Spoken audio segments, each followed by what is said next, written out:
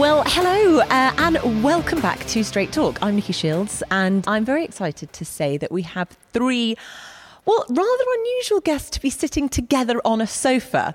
Now, for those of you watching, you might spy a familiar face. For those of you listening, I'm going to reveal who we are with. So we have a racing driver, we have a romance novelist, and we have a movie director and writer. Now, you can probably guess if you've seen, we have Nick Heidfeld in the house. How you doing, Nick? Hello, I'm fine, thanks. Good to see. Former Formula One driver and Formula E driver for Mahindra, and now actually test driver and reserve driver for Mahindra. Yeah. So keeping busy. Alongside him, we have Paige Toon, who is a very talented romance novelist who's sold over 1.5 million copies. That's amazing. Welcome. Thank you. Thanks for joining us. Thanks for having me. Everyone's thinking, why do we have a romance novelist here? We'll get to that. And then finally, we have Manish Pandey, the film producer who brought to us the magnificent Senna movie and another one too, which we can discuss in a minute. Welcome, Manish. Thanks for having me. Great. So obviously, why have we got them all here together on the sofa? Because we all love racing! Yay! So really, we're going to chat today about our love for racing. Where does it come from? Why is there so much romance around the world of motorsport? Nick, we're going to come to you in a minute because we know you. Everyone knows you. Well, they should do if they're listening to this anyway, or watching. But Paige, let's have a quick chat with you because for those of you that don't know, tell us a little bit about who you are and what your connection is to the world of motorsport. So my dad is a racing driver, or was a racing driver. He's obviously still with us, but he's retired now. His name's Vern Schupan. He won Le Mans in 1983. That was his biggest claim to fame. Did some IndyCar racing prior to that, came third at Indy 500 in his own car. And I just grew up around the world of racing. So, you know, it's just a place that I'm familiar with. And when I went on to become an author, you know, you're told to write what you know. And so my third book was basically set around the world of racing, about a girl who falls in love with a racing driver, possibly two. And yeah, goes on from there. So is this based on any characters that you met in the pit lanes or anyone in particular in mind? Or well, it was kind of inspired by a couple of racing drivers who died. Senna, the first one, who I met when I was 18. And wow, what was it like meeting Senna? Oh, he's a legend. It was incredible, and I had a bit of a crush on him, and which didn't go away afterwards. You know, and he went on to win the same race, and I was like, well, there you are. Clearly, because I wished charm. him luck. Mm-hmm. I wished him luck before the race. And the other one was Ronald Ratzenberg, who drove for my dad, and he died, you know, just before Senna did that same weekend. And obviously, I grew up in this world where my dad was going out doing this very, very risky job. At first, it was just very, very exciting to me, you know, win, Dad, win, you know, that's all you wanted. But as I grew up and, you know, and sort of matured a bit, and I realised just how dangerous this was. And so just this idea, basically, of falling in love with a racing driver, someone who puts, you know, their life at risk every time they go to work. You know, everyone loves a bit of jeopardy. You know, it's the idea of loving what you possibly can't have or might lose. You know, don't take that for granted. And I just thought that would be a great setting for a story. You know, Chasing Daisy is told all around the world, you know, and on the Formula One Grand Prix circuit. And so it's just, you know, very, very glamorous and it's just a very ordinary girl, basically, who, you know, who goes and does this very glamorous job, you know, told in all of these different locations around the world for these two hot drivers. So kind of the world of motor racing gives you all the ingredients that you need to create that incredible story. Yeah, absolutely. For this particular book, absolutely. And obviously, you know, you still have this love of motorsport today. I do, yeah. I still watch all the Grand Prix and, you know, still go to the British Grand Prix. My dad's usually over. Oh, amazing. My mum and dad, you know, we go and camp out on the BRDC sort of campsite, which is right in the middle of the track, which is amazing. Poor mum and dad end up on a blow-up mattress, which is a bit unfair. We're wearing our camper van, but brilliant. They're good sports. They're good sports. I know it's not fair, really. Oh, how things have changed, probably. It wasn't like that when he was driving in Formula One. No, exactly. Yeah. No, he'd absolutely be in the posh hotel, but he doesn't mind slumming it so much these days. It's good fun. And just going back to when you went to the Australian Grand Prix when you're 18 years old, kind of on the grid. I think you have, or maybe it was photos from another race, but I should probably explain where we are. For those of you that can see and are watching it, you can see we've got the Mahindra car behind us in a studio, but the studio, we're actually at the offices of LAT. Now, they have the world's largest collection of photos from the world of motorsport, no less than 26 million photos, an incredible archive. And we've actually been fortunate enough to, just as soon as you arrived, we had a quick look in the archive, didn't we? Yeah, it was and amazing. Found some photos of you as a little girl with your father. Yeah, how cool is that? Me and my brother, it's so cool, so cool. God, they have an incredible array of photos back there. It's just amazing. And so well organised. I mean, they literally found it within 30 seconds. Oh, it was completely. amazing. We walked in, and the second I said who my dad's name was, 10 seconds later, he's up on the screen, and and lots of photos that haven't yet been archived, which is amazing, being able to flick through those and just see him with his big 70s sideburns and, and stuff like that. My mum with her giant sunglasses. It's amazing. The first thing I did was I had a quick search for Dario Franchitti, who is 3-time Indy 500 winner and the commentator for Formula E and a colleague of mine. And I found these hysterical photos of him. He must have been about 18 years old. I sent them to him and he was like, "Oh, wow, that's me in the first suit I bought from CNA for 90 quid. And I wore it to meet Jackie Stewart. He's still got it." So, oh my God, what a story. Brilliant. But tell us about books that you are, or a book that you're currently writing, or anything that we can sort of get excited about. Well, it's not set in the world of racing. But funnily enough, my last book that I've just, which came out earlier this year, is called If You Could Go Anywhere. And that's because racing is not as dangerous anymore, which is obviously a good thing. But just in that search for jeopardy, I ended up writing about base jumping, which is another extremely dangerous sport. And I think there is, like I say, that's something, that sort of romanticism about, kind of falling for someone who does something very dangerous. The idea of losing, someone like that. So it's not allegedly about base jumping if you read the blurb, but yeah, that's like a bit of a sort of twist in the story. Wow, what's it called? It's called If You Could Go Anywhere. If You Could Go Anywhere. Brilliant. Excellent. Well, we look forward to having a read of that as well. Thank you, Paige. Now, Manish, on to you, because I think most people know you as the man that bought us Senna, which was an absolutely phenomenal success. Obviously, we've heard from Paige about the kind of ingredients that you need to create a fantastic story. What is it that made Senna so incredible when you were writing it? I think I really loved him, and I think that makes such a big difference. No, it's true, just as a fan, sometimes you can be a bit wide-eyed and naive, but I think also I was in my mid-30s when I started that project properly, a little bit older actually, and he'd been gone for quite a while, so there was some space as well to think about it. And then film is a really disciplined media, it really unlike novels where you have, if you want to make something 200 pages long, you do. If you want to make it 500 pages long, you can. And actually, if you're Vikram Seth, you can make something 1,000 pages long, and people will read it. And I also remember when we were working on Senna at that time, feature docs were quite new, and we knew we had about 100 minutes, which means about 100 pages of screenwriting time. And there was so much archive to go through, so many potential stories to tell, and so, you start off with this kind of undiluted love and passion, but also there's a very technical side to screenwriting. I'd actually written 3 romantic comedies for working title by that time, because I was actually a rom-com writer. But what I love about this is you weren't always a rom-com writer, were you? No, I trained as a surgeon. Actually, I did. Which is incredible. Yeah. No, you trained and you were working as a surgeon for a while. Yes, very much so. But I think your passion eventually comes out, even if you're a good Indian boy who's the son of a surgeon. It just finds its way. And I think actually something quite telling about it. I'd written those rom-coms for a company that just produced rom-coms like Bread and Butter, but actually my first produced film is something that I'm even more passionate about than the writing, that had paid the bills a little bit before. And I think the thing about Senna also was he had lived as a kind of mythical figure way beyond racing and way beyond his death. I mean, everybody sort of knew who he was. And I remember, we started that project 10 years after his death. And when we'd finished the film, I was invited to lots and lots of things, and people's memories, a little like yours.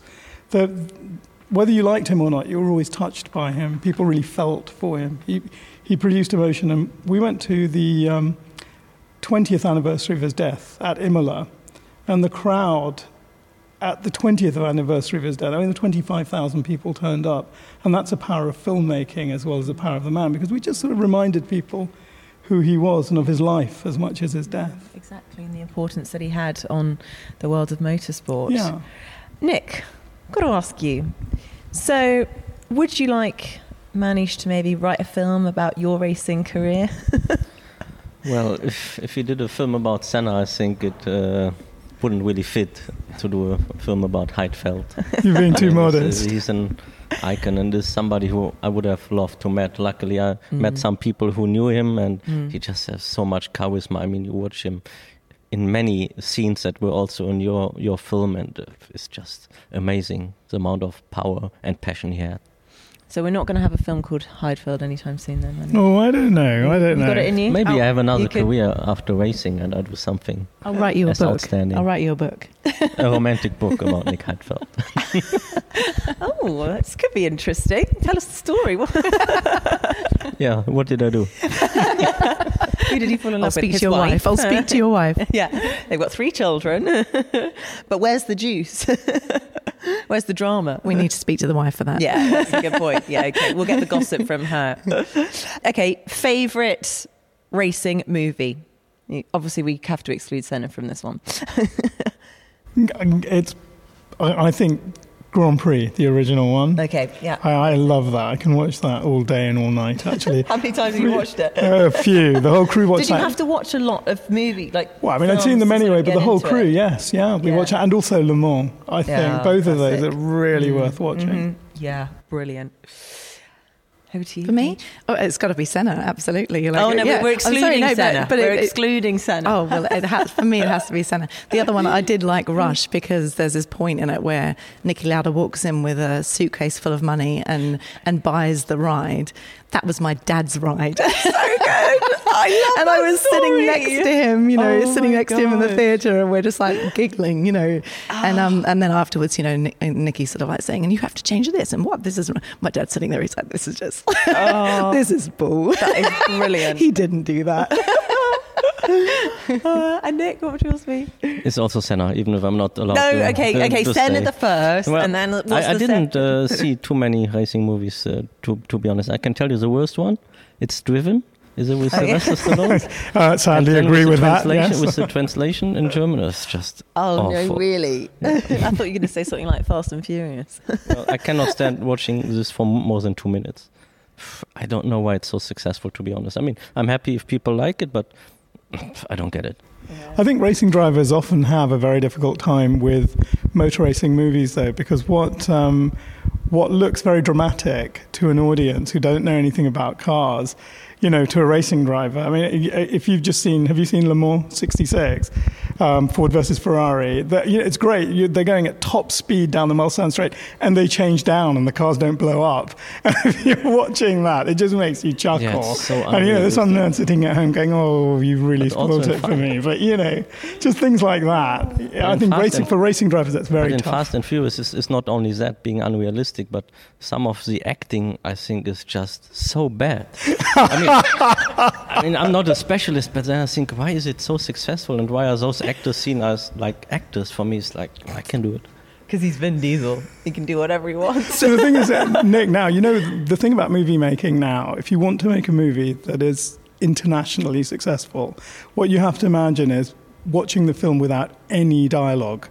And that's how these films work. They're all hyper-dramatic now, because it's got to work in China, in India, in Europe, and in America. And the kind of, only international language for all of that are wide-eyed facial expressions. And that's why, what you regard as ham, it's underacting in Bollywood, Oh, brilliant. I love it. If we were to make the movie Heidfeld, who would play your part, Nick? Who would your sort of number one Edward actor Norton. be? Oh, really? Okay, nice. Would you cast Norton for it? I think that'd be great, wouldn't it? I think he's a very good actor. Yeah, very intense. He starts off as a priest, doesn't he, in this story? That's what it is. He's a young boy who wants to become a priest, but he becomes a racing driver. And that's the arc. Oh, I love it. I'm just writing this down. Yeah, exactly. I mean, seriously, guys, we need to make this happen. Nick, do you find it, because obviously there's so much, as we said, sort of jeopardy in the sort of racing movies, and a lot of it is about the danger of racing and, unfortunately, you know, the deaths that we've seen in racing. Do you find that a bit strange that we need to sort of dramatise that part of it to make it a good movie?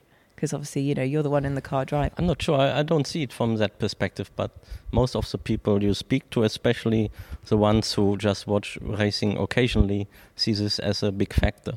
But the fans that love motorsport and are more into it don't really see it that way and don't need it that much. You don't see it in the same way. But there is an event that you always, I think we both actually love going, although somehow Formula E loves to make sure it clashes the calendar with Goodwood Festival of Speed, which is always such a great event for fans, motorsport fans, and, you know, obviously all the sort of glitterati from the world of motorsport are there. What is it that you love so much about going? Yeah, Goodwood. Actually, I will go again this year, even it's on the same weekend as New York. But, how are you managing that? Well, Dilbach, our team boss, also likes Goodwood a lot. Yeah. I think we first went there like 3 years ago. So there's not much convincing needed. And I will drive this car and I will drive the Battista probably as well.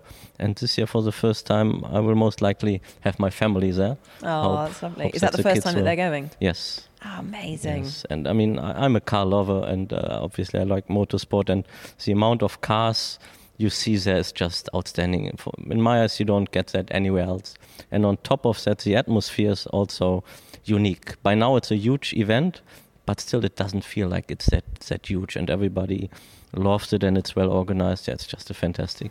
You know, what's funny is it's exactly that. They've somehow managed to keep the average level of passion exactly the same. So there's a place that now has got 50 times as many people who perhaps went 10 years ago, but every single person there gets into the spirit. And also, have you been to the revival? No, I want to go. That's also just another way. Have you not been to Revival? No. It's like, you just imagine Nick, crossing the go. Festival of Speed with Wimbledon. It's the only way to describe it. It's And got dress this, up. yeah. You get in, you get all your 1960s gear. Everyone looks incredible. Like, it just is such a sort of classy event because everyone makes an effort. You know, you're the idiot if you come dressed in your, you know, plain clothes. Absolutely. It's just so wonderful to see not only the cars in period, but also everyone else in period costume. Yeah, you'd love it. And the other thing is that the people who bring some of their sort of old cars along, I mean, you'll see Ferraris there that you didn't imagine existed, 250 Maseratis.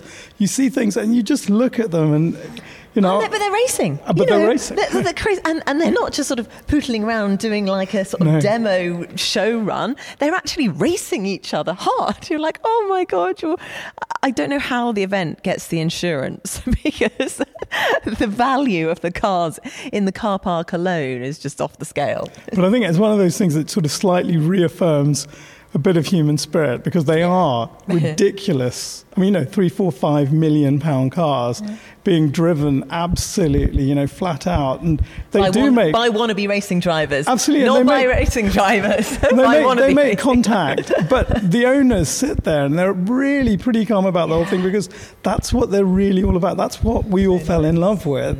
Yeah, that's what they all say, but I don't get my head around it. I mean, I've been asked to drive various cars, but as I said, I love cars also, especially classic cars for the looks. But I can't drive them quick. I mean, they're just a piece of art. I don't want to destroy them. Even if they were built to do that, I don't know. Maybe in a few years' time, but now I'm like, no. Can't get your head around it. Oh, okay, conversely then, obviously most of the racing movies that we've talked about are your noisy internal combustion engine cars. Do you think we can find the same and I guess evoke the same emotion with electric cars? Yeah, I'm quite sure. If we go more deep into what is happening in the life of racing, for example, the film Senna, I think it was not about screaming engines. It's what happens behind. It's about the drama, about the passion. And I mean, I love a nice sounding engine or car, like a Porsche Carrera GT is my favorite sound. But if you look at Formula One now, it doesn't sound nice. Speaking of Goodwood, I think it was 2 years ago, a car started behind me, and I turned around to see what it was, and it was an F1 car.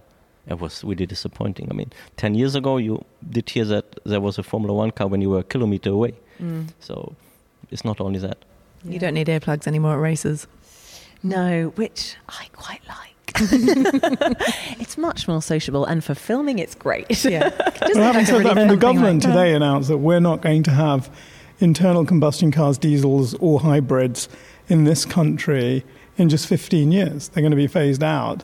I think you'll find that drama won't be phased out in 15 years. And I think almost certainly the track is going to follow what's happening on the road, because in some ways, these two things have been tied. Enzo Ferrari built cars for the road, but he built cars for the track. And if you fell in love with the car on the track, you were more likely to buy the car for the road. You had a choice.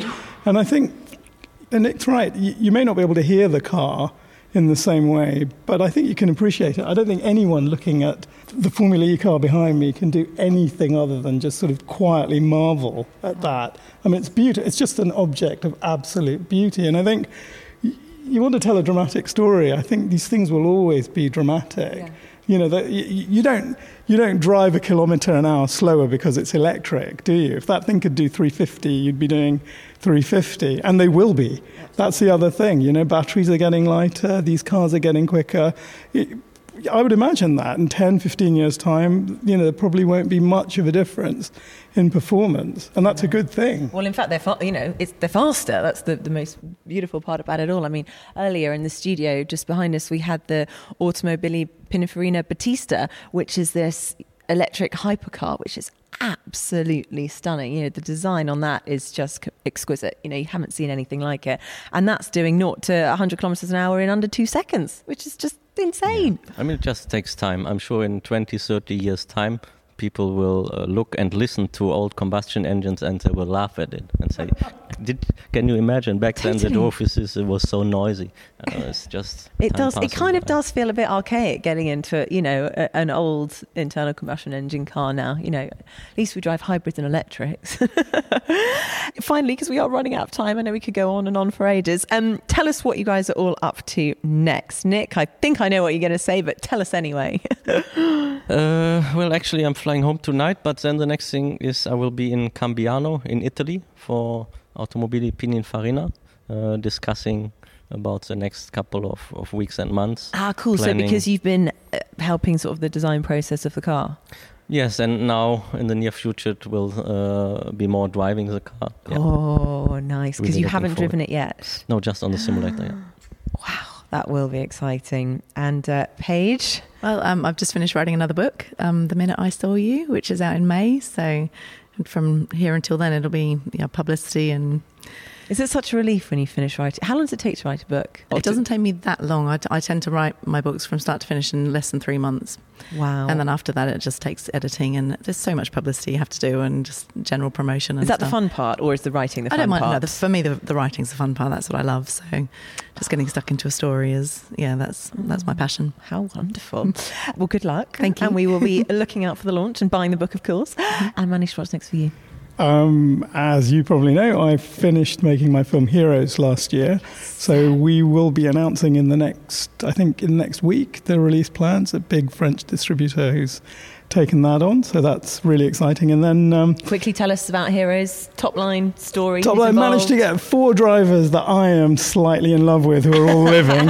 So Mika Hakkinen, Felipe Massa. Mika Hakkinen, I could remember 3 and 4, but there we go. Yeah, so Mika, Felipe, Tom Christensen, and then I think the person who blew us all away, Michelle Mouton, the most mega woman. She really ever. is. They meet at a beautiful English country home and spend a day and night together talking about their lives. And the person that connects them all is Michael Schumacher. So as they talk about their lives, we use a lot of archive to illustrate the highs, the lows, but also sort of tell a proxy story of Michael's life. And I think the best thing about it for me is that when people who are really successful in life look back at their lives, the highs and lows professionally quickly vanish, and it really becomes a very personal story. We all have kids. We all find people I hope we fall in love with. We have our ups, and sadly we have our downs. That's life. Wonderful. See, just romantic, just the way you talk. You can tell he's a writer, can't you? Well, guys, thank you so much for joining. Thank you for watching or listening, whatever you're doing. Please do remember to subscribe, and we will be bringing you a new episode of Straight Talk very soon.